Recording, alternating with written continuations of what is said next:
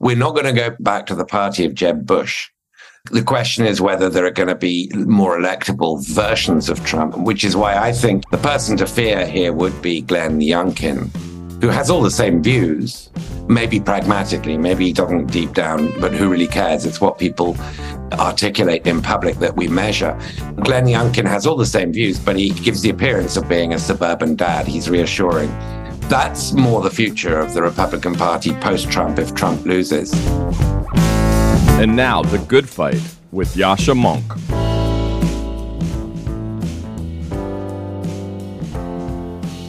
A number of days ago, Diane Abbott, a long-standing Labour MP in the United Kingdom and the closest ally to Jeremy Corbyn, with whom she once shared a bicycling holiday in still communist East Germany, wrote a letter to The Guardian, responding to an article from Tomiwa Owolade, one of the earliest contributors to Persuasion.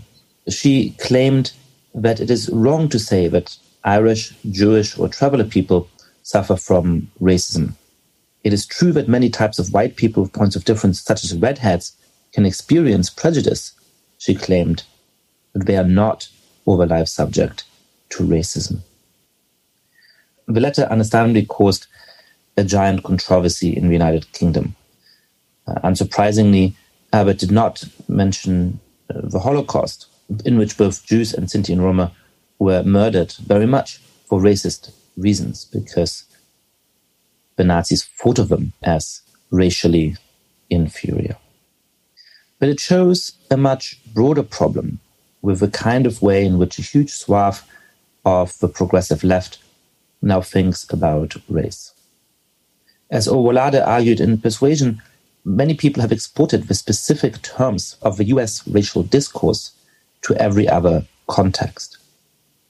When there is a significant discrimination, sometimes extreme discrimination against non-Han people in China, some Western media outlets talk about this as a form of white supremacy, because they can only think about race in terms of white and black, or in terms of white and non-white. And so big swaths of the progressive left think of Jews as privileged, because most Jews are, in their eyes, ethnically white, and many have socioeconomically strong standing. This makes it impossible to formulate and to notice the extreme forms of discrimination that such groups experience. Both in Britain and the United States, for example, Jews are per capita the most likely groups to suffer hate crimes. I'm glad that Diane Abbott has had the whip removed from her, that she is no longer sitting as part of the parliamentary Labour group in the United Kingdom. But the problem that her comments indicate goes much deeper.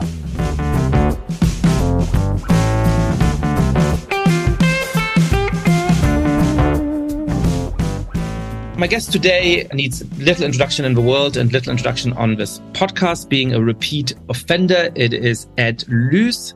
Ed is the chief US commentator and columnist for the Financial Times, one of the most insightful and well-connected observers of the Washington scene. We talked about two slightly different things. Most of the conversation was about trying to make sense of where we are at in the long arc of trying to deal with and contain authoritarian populism in the United States. Is there any hope left that we will turn a corner within a reasonable time frame, or is the kind of deeply divided, more and more polarized, increasingly extreme political scene and political divide in the United States what we should expect to live through for the next 20, 25, 30 years? That's my opening question to him. And we spend a lot of our conversation trying to puzzle that out. And then the second part of the conversation is about a topic that is equally important, and that is the future of the relationship between the United States and China, the need to contain China's influence in the world, and the dangers of trying to do that in a way that will only lead to more confrontation and conflict and potentially war. Ed Luce, welcome back to the podcast. Always a delight, Yascha. How are you? I'm good. I'm looking forward to our conversation. I'm good, but, I've been slightly depressed about one thing, and I wanted you to lift me out of my depression, or to aggravate it, I suppose, as you choose. During the Trump years, there was a lot of fear about what might happen, but there was also hope. If we beat this guy decisively in 2020, perhaps we'll turn a corner. And after Biden won, I wrote, an essay, which was the lead article on the website when Biden's win was finally confirmed, called America Won. It was just somewhat hopeful about the fact that America had managed to do what very few countries have managed to do, what only really Brazil has done since, which is to throw out an authoritarian populist from government for free and fair elections after one turn in office. That's a rare occurrence. And that perhaps we would turn that corner. 2 and a bit years into the Biden administration, it just doesn't feel like that. The Republican Party is continuing to get more extreme and Trumpism is spreading through the party. Even his rivals are sort of, pretending to be the smarter Trump or the more effective Trump or Trump light, but it's Trump something. And it doesn't look like the Democratic Party is seizing the strategic opening to actually become the dominant political party that's capable of building a 60% coalition for all kinds of political and cultural and so on reasons. And so do we ever get out of this? Is this existential mode of combat just what the next 20, 30 years of American politics is going to look like? I wouldn't feel confident enough to go out 20, 30 years, but this sense that it's always the next election, and that's when we'll finally end the fever, as Obama once described the Tea Party, which now seem like, very tamed sort of house pets compared to where we are today, is probably a little bit of wishful thinking. A lot of my friends on the more liberal side of the spectrum have an expectation that if it is Trump, then that's the best thing for Biden because Biden would be beaten by a younger person. But I have to say, although they're probably correct, I feel extremely strong déjà vu from similar conversations in 2015 when people were saying, now, if only Hillary could actually get Trump as her opponent, then all will be fine. And of course, we know what happened. And I feel there's a little bit of that complacency visible today. I start with the premise in today's America that presidential elections are 50-50 events. Now, maybe they're 53-47, for a moderate sort of mainstream incumbent like Biden, but they're still too close to feel remotely comfortable. And there's a logic to this. A lot of the Republican extremists that Democrats helped win primaries in the midterm cycle a year ago did go on to lose. But of course, you can play Russian roulette a good number of times before, statistically speaking, the bullet will kill you. And so, no doubt it's true that Biden has a higher chance of winning against Trump than against Tim Scott. I buy that. That doesn't mean that it is decent politics or that it is reasonable if you're interested in the well-being of a society to take that extreme tail-end risk. Yeah. And so I guess your question is how long that tail-end risk, will go on for and whether a second Trump defeat and a third in terms of the popular vote would end this cycle in American politics. And I say I very much doubt it. We're not going to go back to the party of Jeb Bush. The question is whether there are going to be more electable versions of Trump, which is why I think the person to fear here would be Glenn Youngkin, who has all the same views, maybe pragmatically, maybe he doesn't deep down, but who really cares? It's what people articulate in public that we measure. Glenn Youngkin has all the same views, but he gives the appearance of being a suburban dad. He's reassuring. That's more the future of the Republican Party post-Trump if Trump loses. I think one of the things that I do worry about is a tendency to sort of start with Trump, declare that he's a terrible threat to the institutions of his country, which I believe, and then sort of come up with various reasons why any alternative to him would be just as bad, right? Like DeSantis is just as authoritarian, but more electable. And Youngkin strikes me somebody, I haven't studied him very closely. He strikes me as somebody whom I disagree on important policy grounds and have very important divergences to, but who wouldn't be a threat to the basic institutions of the American Republic in the kind of way in which Trump clearly is, and DeSantis possibly, or perhaps probably is. And so, do we get to a point where we're just not willing to accept any Republican candidate as legitimate? What is it about a Youngkin that worries you so much beyond his just ability to win and become president? But to me, for I'm unlikely to vote for that candidate, having a Republican candidate who can actually win and who can possibly win a big majority, if they are going to moderate the Republican Party, at least on the really, really existential stuff, would be a good outcome because it would allow us to move past this Trumpist moment.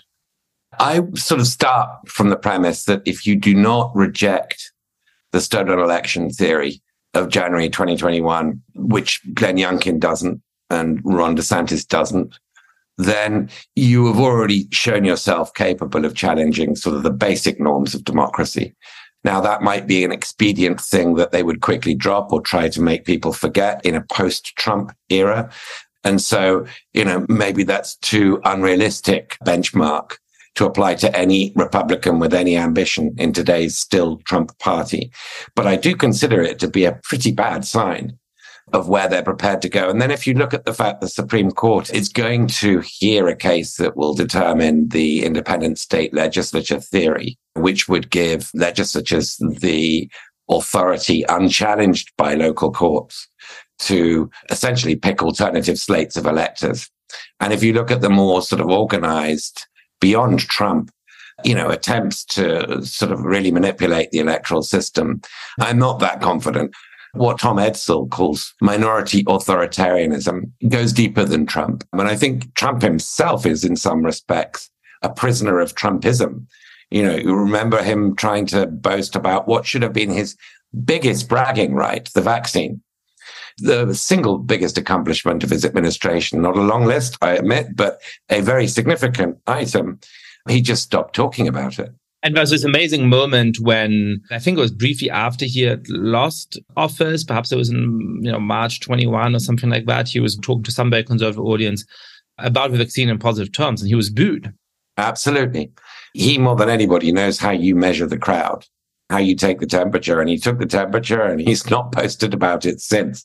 Now, of course, he, like every member of the Murdoch family and Fox News executive and anchor, have not just been, double vaxxed, but triple, probably quadruple boosted by now.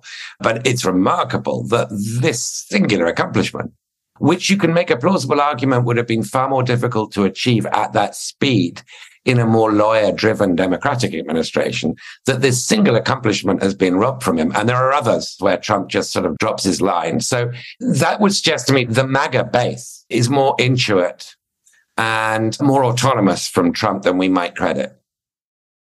So I'm a little bit confused about your overall assessment. In the early part of your remarks, it sounded to me like you were saying, well, perhaps we can actually get to a kind of post-Trump politics, but now it sounds like you think that that's very unlikely. So does that mean that for the next 20 years, we will have two conditions, I guess, an authoritarian threat from the right and an inability of the left or the Democratic Party to move towards ground where they are able to decisively defeat that? I mean, I think there's two parts to the story. There's the part of the Trumpist Republican Party going to the extremes, and there's the part of the Democratic Party being so unappealing to the American electorate that, yes, they have won 7 out of the 8 last presidential elections in terms of popular vote and so on, but always very, very narrowly. They're just not able to go beyond that majority, but that narrow majority, to the kind of victories which would force the Republican Party back to the negotiating table, which would force the Republican Party to reform itself, because that's how politics works. If you're just completely out of office everywhere for a long time, eventually you're going to move. But the Republican Party hasn't needed to. It's a very good question. I mean, if you look at modern-ish American history, where are the points at which there are such deep rebukes from the electorate that the party changes? Well, you think of Hoover's Republicans being defeated by the New Deal, Roosevelt's New Deal coalition in 33, 32. You think of Barry Goldwater's defeat in 1964. And you think, I guess, of McGovern and the sort of a whole liberal, anti-war, peacenik, democratic sort of direction being ended by that, leading to Carter and then ultimately Clintonism. Those defeats were massive by American standards. In terms of public opinion, it was 60-40 kind of elections. But in terms of electoral college, we're talking about sweeping the board. I think Goldwater won his home state of Arizona and 5 deep South states. Dukakis, I think, only a couple of states. I think only Massachusetts, possibly. Yeah, maybe only Massachusetts. So those kinds of defeats do lead to changes, quite big ideological realignments of the defeated party in American history. I just don't see that scale of defeat possible in the next electoral cycle. This society is way too thinly divided, evenly divided. Let me push you on that. I agree that it's very unlikely in 2024, given how the election is shaping out and everything about it. I'm sure we're going to have another closely run election. By the way, I'm in Arizona at the moment at a retreat, and I was at breakfast with our mutual friend, Bill Goldston, and he was saying that this is actually now the longest running period of very close electoral competition in American history.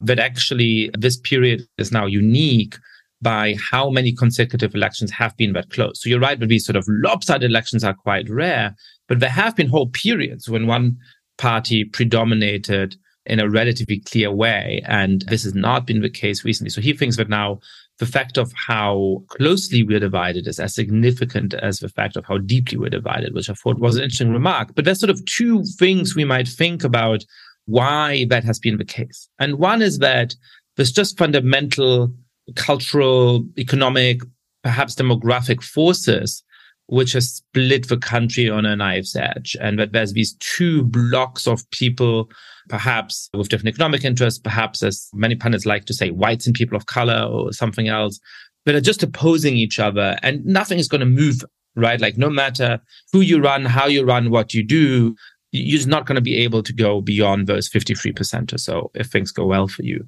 The other theory is that actually there is a huge amount of space of people who are deeply disaffected of both political parties, and disaffection of political parties is now as strong as it has been in living memory. That a lot of the population actually is still somewhat moderate on both economic and cultural issues, but that nobody has been effectively able to appeal to them, in part because they haven't been able to disown the less appealing parts of their own coalition. I think I'm more tempted by the second scenario. I think it would be perfectly possible for somebody to win perhaps at a 60% majority, 56, 57%, and win a whole bunch of electoral states. I think it would be possible. It just doesn't strike me as likely that the broader mechanisms of the primary election and the media landscape and the social media ecosystem give somebody the courage and the vision and the clarity to do that. Well, which do you think it is? Do you think it's the structural factors that make it impossible? Or do you think that the right candidate, the right agency might be able to build that kind of coalition? It's interesting you mentioned Bill Goldston, whose numbers I implicitly trust on these things, and many others. And Bill used to be a member of No Labels. And No Labels, of course, at least began with the idea that the market is not responding to the voter, that there's something broken in the market price signaling here, that we have the parties getting more extreme, and particularly one of the parties, but neither of them really catering to the middle ground, which is where most Americans are. Broadly speaking, I accept the view, backed up by a lot of data, that Americans are centrist, even center-left on economics. They do want more healthcare. They do want parental leave rights, sick leave rights, and so forth. And they're not too liberal on social issues. They might even be moderately conservative on social issues, tolerant, but certainly not radical. Let's put a pin on this. I want to come back to this. My reading is actually that we're pretty center to center left on culture as well. And it depends on where you draw the line. Yeah, it depends where you're sitting, where you define what center left is. But broadly speaking, they are not represented either by DeSantis or the people who, used to run the school boards in San Francisco. These people are outliers. But No Labels is a group that Bill Goldston, amongst others, has left because it's funded by people like Harlan Crow, the friend of Clarence Thomas. It's funded by libertarians, very rich libertarians, more and more. And you can imagine what the impact would be of a No Labels candidate in the 2024 election. It would be just a dream for Trump or DeSantis. So to be more explicit about this for people who may not have followed it, No Labels is a group that has done this kind of bipartisan work for a long time and so on. What's new, I think, for the first time in its history, is trying to mount an independent political candidate, and seems to have secured, I think, something like $85 million of funding in order to do that. And so the reason why people like Bill Goldston have resigned from the group is that they believe very plausibly, I think, that this is likely to be a spoiler that could help a Donald Trump, that there's no chance, the theory goes, of this candidate getting to victory, getting to 36% they would need to actually win in a three-party race. There is a pretty high likelihood of him garnering 1 or 2%. And in 2020, in 2016, in a whole bunch of these kinds of elections, that made the difference, or would have made the difference. And so therefore, this seems one of the kinds of things that in a closely run election could throw the election to a Donald Trump or another sort of extreme Republican candidate. Just as background for people who aren't as much part of this debate. The perennial debate is the American system sort of capable of adapting to mend this broken market transmission mechanism, that there's clearly demand there from what, some people have labeled the exhausted majority, who tend to be moderate. There's clearly demand there for politics that reflects better their view than two parties that are not going off on such different tangents. And therefore, I would tend to think some of this is structural. A lot of the cultural, economic conditions that are affecting American politics are also affecting British politics. But there you see in Britain opinion polls showing massive shifts. 61, 62%, not that far off. 2/3 of British people would like to rejoin the European Union. I think it's a very hypothetical wish at this point, to be honest. But that's a big swing of public opinion because the parties can reflect that. The parties can change. And there are more than two parties now.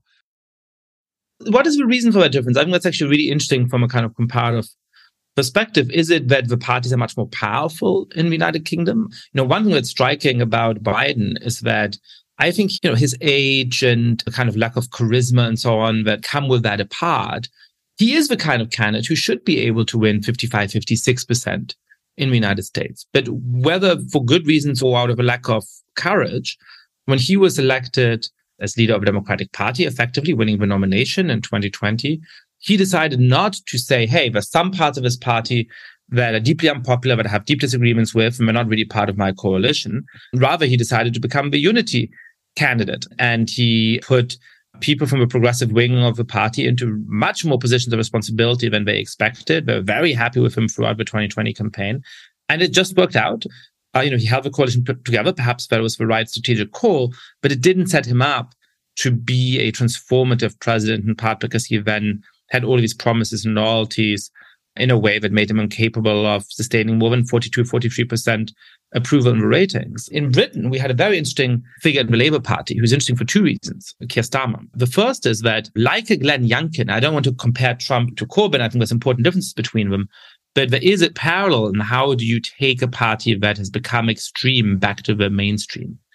And you could argue that Keir Starmer, like Glenn Youngkin, did not say all of the bad things about Jeremy Corbyn out loud. He never publicly criticized, so far as I can recall, Corbyn's anti-Semitism while he was in the shadow cabinet, while he was working very, very closely with Corbyn, more closely than Youngkin has allied himself with Trump.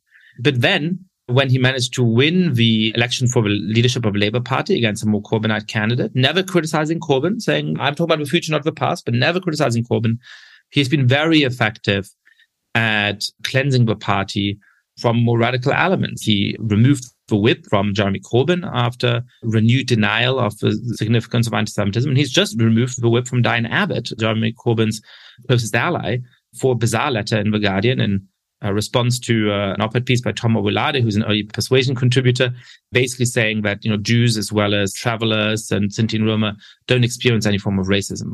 So he has actually been able to make that transformation very radically. So that's one kind of disjunction. The other disjunction is that by that, he has been able to really ride high in the polls. I mean, his poll numbers have come slightly down, and the Tory party under Rishi Sunak has slightly stabilized, but it still looks like the Labour Party is cruising for a pretty big, significant majority in the next elections. And so what is the reason for that disjuncture? Is it party strength so that the party leader can set the direction and is more competent of doing that, and that then is rewarded by the electorate? Is it that Britain is less deeply divided on cultural or perhaps demographic lines? What is it that has allowed both the swings of public opinion and those acts of political self-righting that we so far haven't seen in the States? And I think there's a lot of things there. I mean, one thing is worth mentioning, Keir Starmer, you've rightly said, is, without directly locking horns with what did Labour so much damage, Jeremy Corbyn's era and the movement sort of left momentum, they were called. He has, just by pragmatism and the art of the possible, which is what all good politicians, are good at, has shifted it to a very different place without sparking a civil war. I think there are very, very big differences between the British and American systems, and there are the weaknesses and strengths in both. But when we're talking about dealing with populism, right-wing populism for the most part, that has afflicted both countries in the last 7 or 8 years, I think the British system shows more flexibility.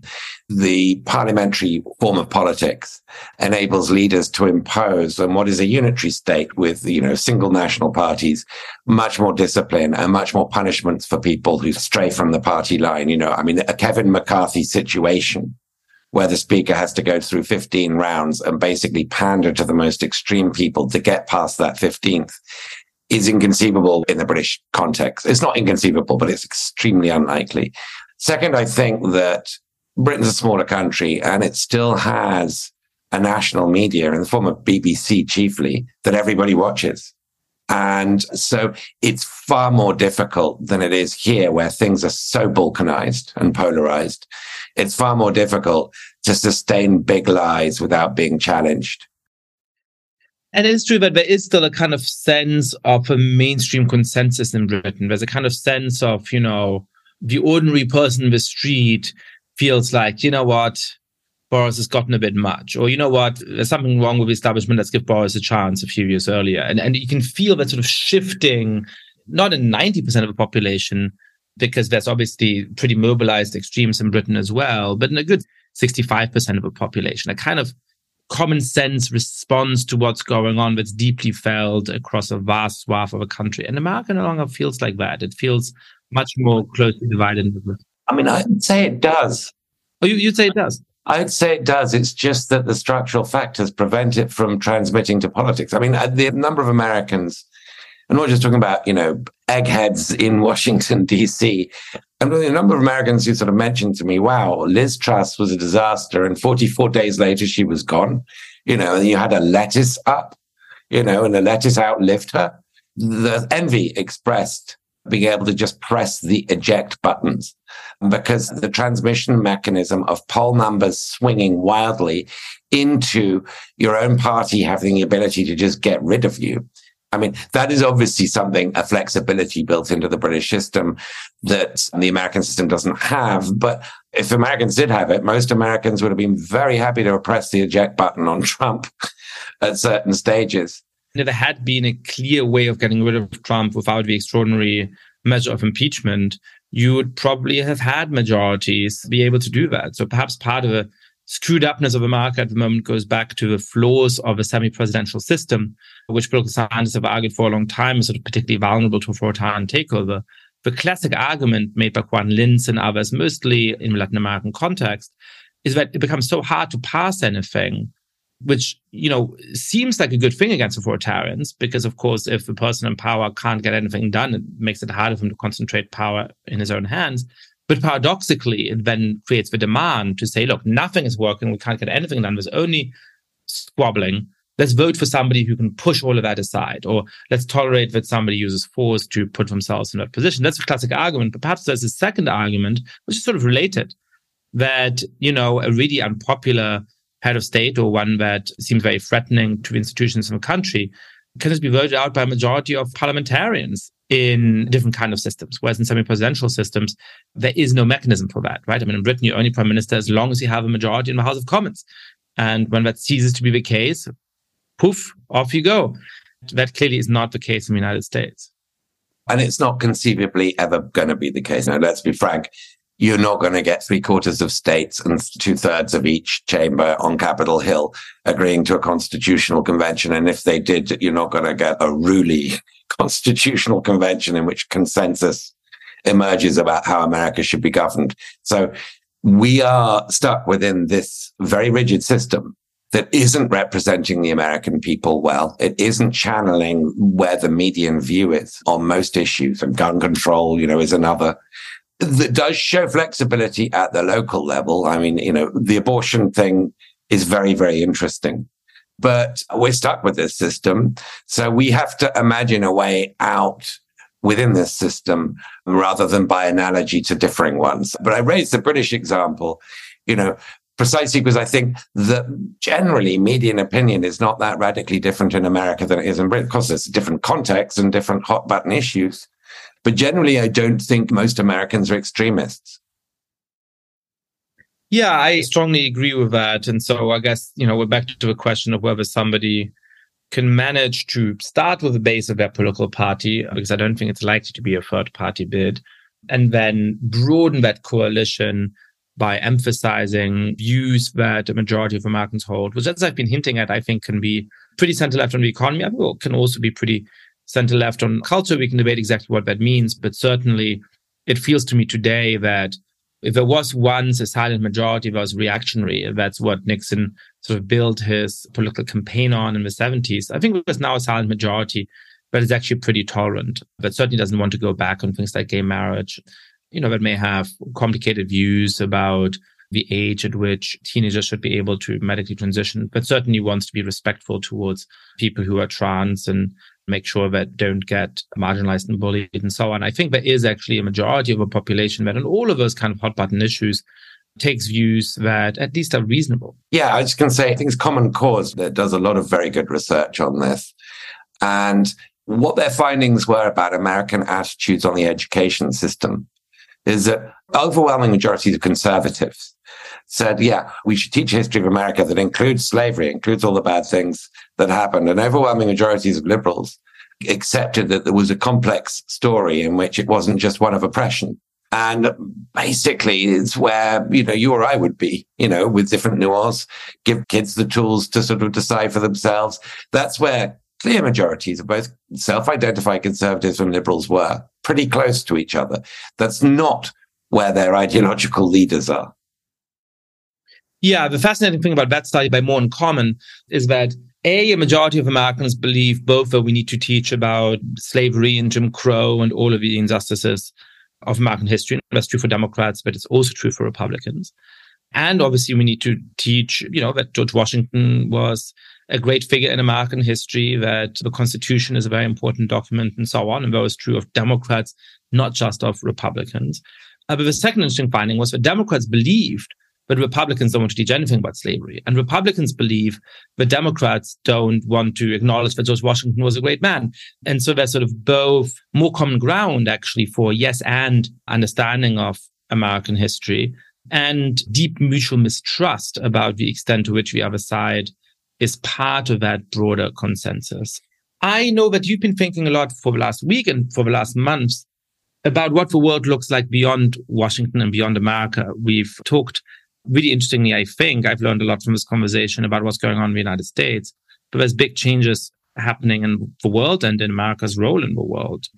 How do you characterize at this moment the state of geopolitical competition between the United States and China and America's view on how that competition is going to unfold in the next years and decades? It's a very important issue and question, and it's not going to go away. China, unlike the Soviet Union, one can't imagine it dissolving. So this isn't going to end with the sort of implosion of China. China is a nation state, will hopefully at some point democratize. Even then, though, I think that the geopolitical butting of heads between the hegemon and the rising challenger is going to be an issue, but I don't expect China to democratize. That's not a likely scenario. So this issue isn't going to go away. To some extent, it is ideological, in that China is, of course, a one-party communist state and an autocracy. But to some extent, it's simply structural. It's to do with geopolitics. And what's been very striking about Washington the last few years is the strength of bipartisanship on this issue. You look at the China Committee, you look at Mike Gallagher, the Republican chair, Krishnamurti, the minority leader on that committee. There's barely any daylight between them. And it's a pretty hawkish consensus that we're seeing expressed. The absence of what Polanyi would have called a peace faction in Washington is particularly glaring since the Business Roundtable and the Chamber of Commerce stopped lobbying for more trade with China. They were essentially a countervailing force because they made so much money from China, because China was such a big contributor to their bottom line. And they're basically now silent, partly because, if you've got business in America and you've got business in China, as Hank Paulson recently told me, the shaded bit of the Venn diagram where you can say something acceptable to both as a business leader is tiny. So better just to keep your mouth shut. And that means that lobby sort of restraint is gone. And we've got a pragmatic administration that is very much on the Biden administration, very much on the more nuanced side of this hawkish bipartisan consensus. But essentially, as we saw with the balloon incident, the shooting down of the Chinese spy balloon, or what they called a rogue weather balloon, had to respond to Fox News images and shoot it down. It's like an absurd thing to do. And that's derailed any sort of dialogue between the US and China, the response to that. So we're in a very dangerous period with China. And talk of war now is remarkably common. Speculation about it. Whether that means we're going to have one or not is quite different. But the ease with which we've slipped into a conversation in which great power conflict between China and the US is a normal one is very striking. So where do the differences lie between what you called the sort of more subtle, more refrained version of a hawkish attitude and the less one? Everybody's sort of hawkish in the bipartisan consensus at the moment, but there are these differences in approach. What are the differences on the menu? What are the points where there is internal disagreement? Yes, so there was a very good speech, a very coherent speech given by Janet Yellen, the Treasury Secretary, last Thursday, in which she made it very clear what was already official policy, but perhaps we hadn't really understood it very well, which is the Biden administration does not aim to decouple from China. She said, we do not aim to harm China's development or economic competitiveness. What we do aim to do with these targeted sanctions against high-end semiconductors and anything that contributes to the AI ambitions of Xi Jinping, what we do aim to do is not contribute to China's military development. And that wherever there is a clash between America's national security imperatives and economics, the national security will trounce. But she made it very clear. And this speech was really an overture to get dialogue going again. But she made it very clear that our aim is not to decouple, and any attempt to decouple would create a global recession, or deeper perhaps than a global recession. We underestimate the degree to which we're all entirely intertwined. That's not the line coming from Mike Gallagher's committee. Mike Gallagher says that China has the explicit aim of creating a techno-authoritarian dictatorship and submitting America to it. He's using lines like, it's kind of Star Wars, Darth Vader versus Luke Skywalker language that you're not hearing from the administration. There are more hawkish people in the administration and there are more dovish people, but there is a pragmatic real world debate going on. That's not true from the sort of more hawkish elements of DC as a whole. The direction the Biden administration gets pulled in tends to be more hawkish because there's no countervailing voice. Do you think that this hawkishness is justified, even if perhaps the justified version of it is a more moderate, more sophisticated one? Or do you think there's a case against all of the hawks? No, I think Xi Jinping is a far more authoritarian, autocratic leader than his predecessors, really the most authoritarian since Mao. He has 100 times the technological capabilities and military reach that Mao ever had, and he has explicitly said he wants to reincorporate Taiwan by force if necessary whilst he's president.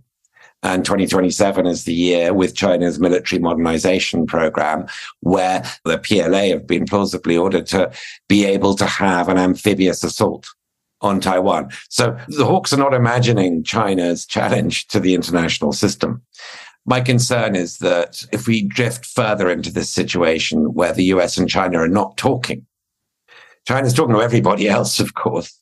They've had Macron visiting, Lula visiting, the Saudi foreign minister, the Iranian foreign minister, the president of the European Commission, the German foreign minister. They've everybody beating a path to their door, but they're not returning Joe Biden's phone calls.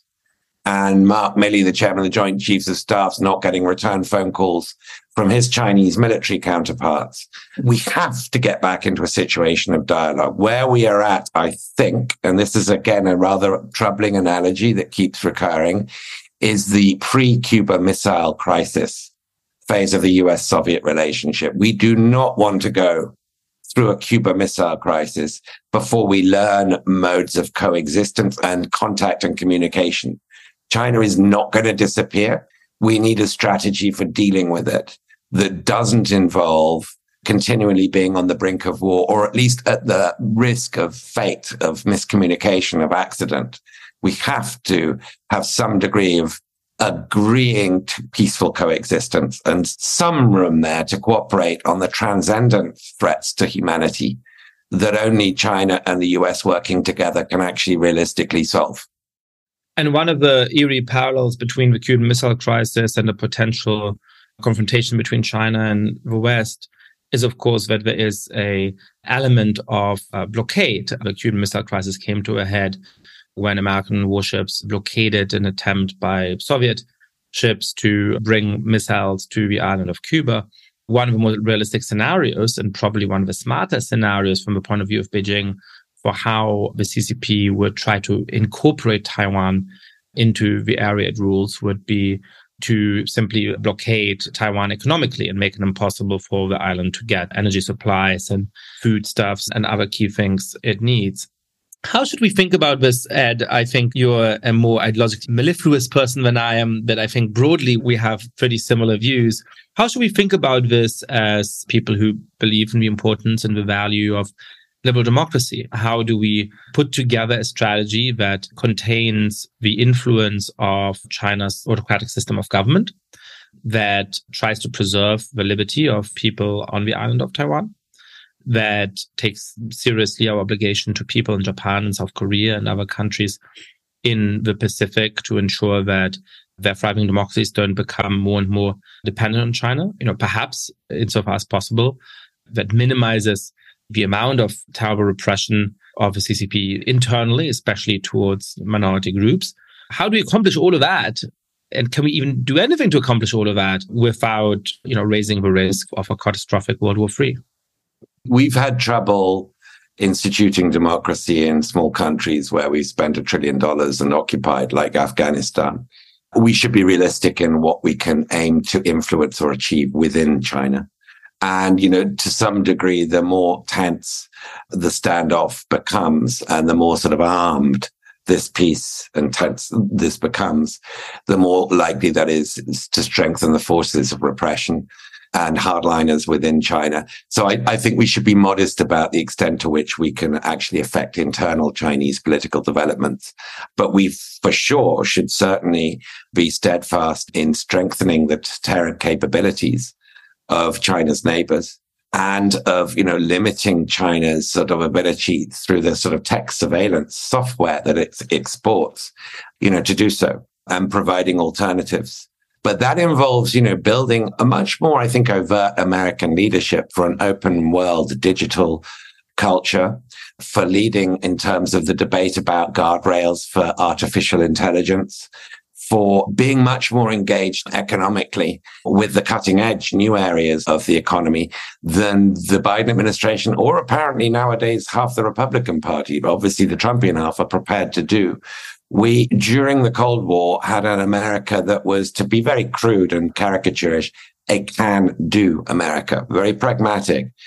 The list of sort of the economic can't-dos of both Democratic administrations and the Trumpian wing of politics is pretty sobering. You can't do trade deals, can't do digital platforms, can't do the WTO, can't comply with its rulings, can't reform the Bretton Woods institutions. There's a long list of just won't do. And so I think America's stance here, in terms of a potential new Cold War or maybe an actual one with China, is a lot less American. It's kind of based on pessimism. First time round Cold War, it was a lot more based on, look, we're prepared to engage, take risks, lead. And so there's a psychological sort of crouch here that I think is part of the American problem. It's not leading in the way it could be. And a lot of America's partners in East Asia, very happy for the military support, but they would like to see other stuff too. And ditto for Europe.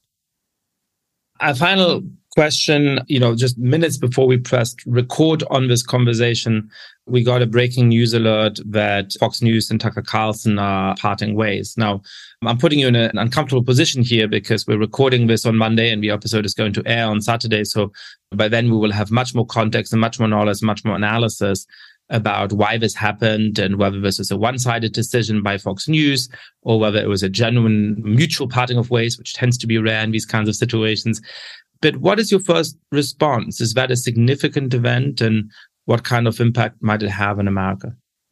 Yeah, it's really interesting. I mean, I feel a little bit hesitant until I know why he left. As you say, it looks like he was pushed, but I feel a little bit hesitant because I didn't see him as being more extreme than, say, Sean Hannity, who, at least just at the time we're talking, has not been pushed out. So maybe there was some other event or personal disagreement. I am not going to be in mourning for the next period to see Tucker Carlson leave Fox. I believe it was a diabolical partnership with huge pollutionary effects on the American debate. And I hope that wherever he's going, it's to somewhere with a smaller platform. But, I don't hold out that much hope. This signals a road to Damascus moment by the Murdoch family. Yeah, and one of the sort of interesting questions to me is, to what extent do these media conglomerates actually retain real power to influence? I think 20 or so years ago, it was very plausible to think, you go in one direction, you have a pretty captive audience. It's very hard to build alternative platforms. And therefore, you can really decide how millions of people frame and view something. And that will turn out to be very influential. There's a reason why politicians in Britain for many decades have tried to make nice with the Murdoch family, because their assessment, quite realistically, was that that was the only way to get to power. I guess one question is that still the case? I mean, is Tucker Carlson, powerful because of Fox News, or can he just go and set up camp with his own YouTube presence and podcast company? And even though his views have been pushed out of Fox News, he simply replaces that. And rather than this making Tucker Carlson less powerful, perhaps it makes Fox News less powerful. I don't know what the answer to that is. Clearly, Joe Rogan has a larger audience than MSNBC, CNN, and Fox News combined. Perhaps not total audience, but certainly his episodes gain many, many more listeners than those three channels have combined in prime time on a normal day. But perhaps he's not able to build that kind of platform without the support of Fox News. But that's one of the questions that I have in the back of my mind, and not really sure which way it goes, I guess. I guess you'll pick up the phone and call Piers Morgan, who's trying to do the same too, having been sort of ejected from a mainstream network. Remember, Dominion case brought out the fact that Fox is a bit like Trump on vaccines. It wanted to sort of report the facts, but then it got pushed by its audience not to. So there is something bigger out there that is very powerful, and the leaders are following the followers. Well, hopefully at some point we will have more enlightened leaders leading us towards greener pastures. Until then, Ed will have to have his regular chat on the podcast to try to make sense of the world and at least console each other. I know that you've consoled me a little bit, only through the pleasure of conversation. Likewise, always a pleasure, Yasha. Thank you, Ed.